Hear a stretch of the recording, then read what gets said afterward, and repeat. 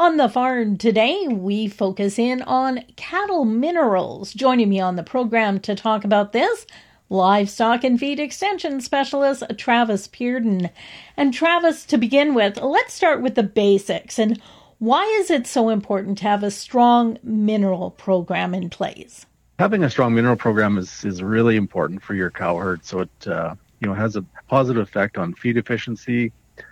It has an effect on growth, immune function, and then, of course, most importantly, fertility. So those are probably the biggest reasons we want to have a good mineral program for our cows. So what kind of things should we be including in that mineral program? Well, I guess the first thing that we need to figure out is just what type of mineral each producer should be feeding, and that's going to vary with with what your feedstocks are. So if you have a legume-based diet, legumes are high in calcium, so you're probably going to be able to go with a 1-to-1 calcium to phosphorus ratio in your mineral. And if you're feeding a grass-based hay, or else like we're seeing a lot of green feed or straw-based diets, you're going to want a higher amount of calcium.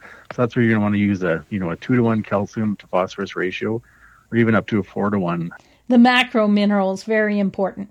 Yeah, you bet. So of course, macro minerals, like I talked about, the two that we focus on the most would be that calcium and phosphorus. There's also chlorine, magnesium, and sulfur, as well as sodium also that are important.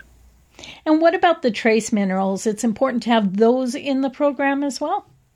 Yeah, and when we talk about trace minerals, we always, probably the one that we focus on the most is copper, because it has such a huge effect on fertility. But, we also need to look at iron, selenium, cobalt, iodine, manganese, and zinc. All these minerals kind of work together to, maintain a healthy animal. And what kind of trace minerals should we be thinking about other than copper? Well, I guess, when we look at all of them in combination, like that iron is very important. Zinc is very important for hoof health, that sort of thing. Selenium, is important, especially at calving time. But when we look at these trace minerals, there's different forms available. So this is kind of where it gets a little confusing. So oxide forms of trace minerals are cheapest, but they're also the least available to the animal. The most common that we see out there are sulfates. So this is kind of an intermediate form of trace minerals. In a lot of cases, these are sufficient. But if the animals are challenged at all, I really like to see producers go to a higher level of trace minerals. So that would be the organic ones, which would be chelated or hydroxy. So these are the highest quality, and the reason that they're so good for cattle is they don't degrade in the rumen, so the animal can absorb the vast majority of these minerals in the small intestine.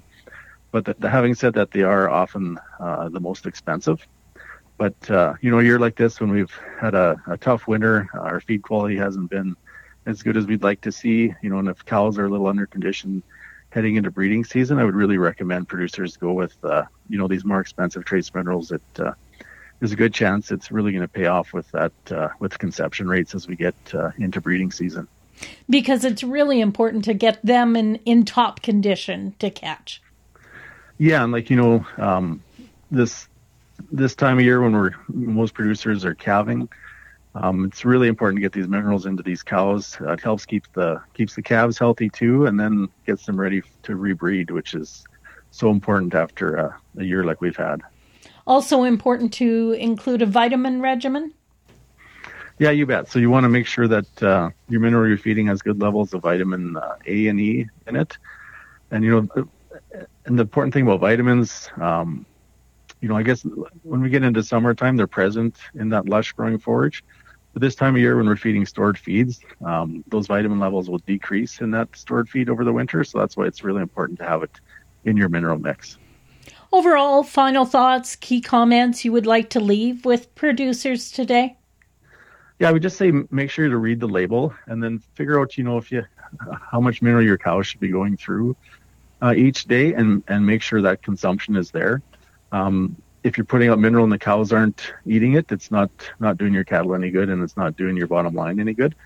And there is certain things you can do. You can add molasses flakes or ground up grain, that sort of thing, to your mineral to improve consumption. But just make sure that they're taking in the recommended amount. I've been talking with Travis Pearden, Travis is a livestock and feed extension specialist with the Ministry of Agriculture. For Golden West, I'm Glendalee Allen Vossler.